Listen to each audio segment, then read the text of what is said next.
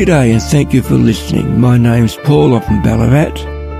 And if you like the music you're hearing in the background, then may I give to you an invitation to come to my own website, which is www.anamoe, and I'll spell that for you, anamoe.com.au. Thought for today. Today I have a question for you to consider. How greatly do you value your name? How greatly do you value your reputation? Do you place much importance upon it? Or do you have the attitude that it does not matter what people think? Consider with me the following. In Proverbs chapter 22 verse 1 I read, "A good name is rather to be chosen than great riches, and loving favour rather than silver and gold." You know, when you think about this point, you may be inclined to think that I have got it all wrong. After all, do we all not like the idea of being rich?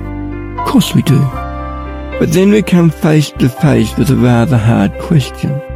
What is the point of it all if you lose your good name in the process?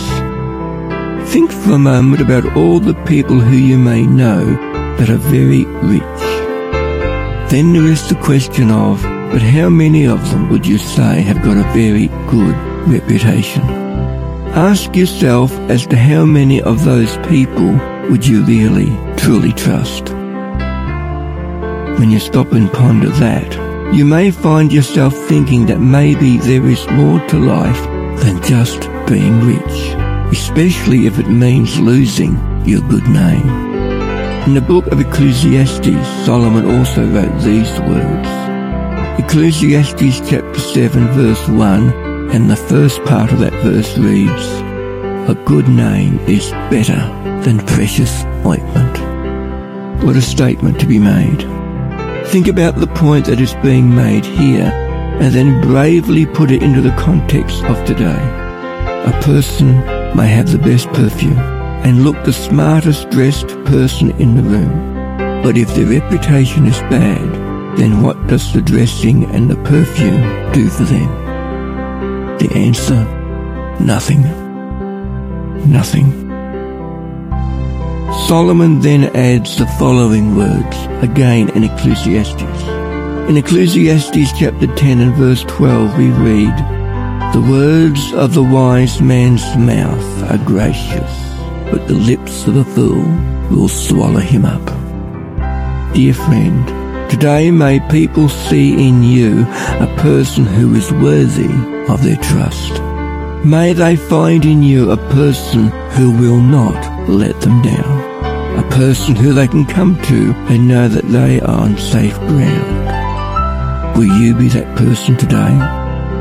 You know, if we all took that attitude, what a difference it would make to the world in which we all live.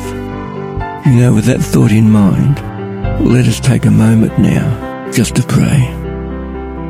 Dear Father in heaven, may others looking at me know that I am a follower of you.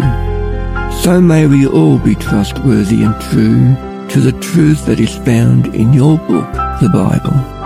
For in Jesus' name we pray. Amen. Thank you for listening. Take care out there.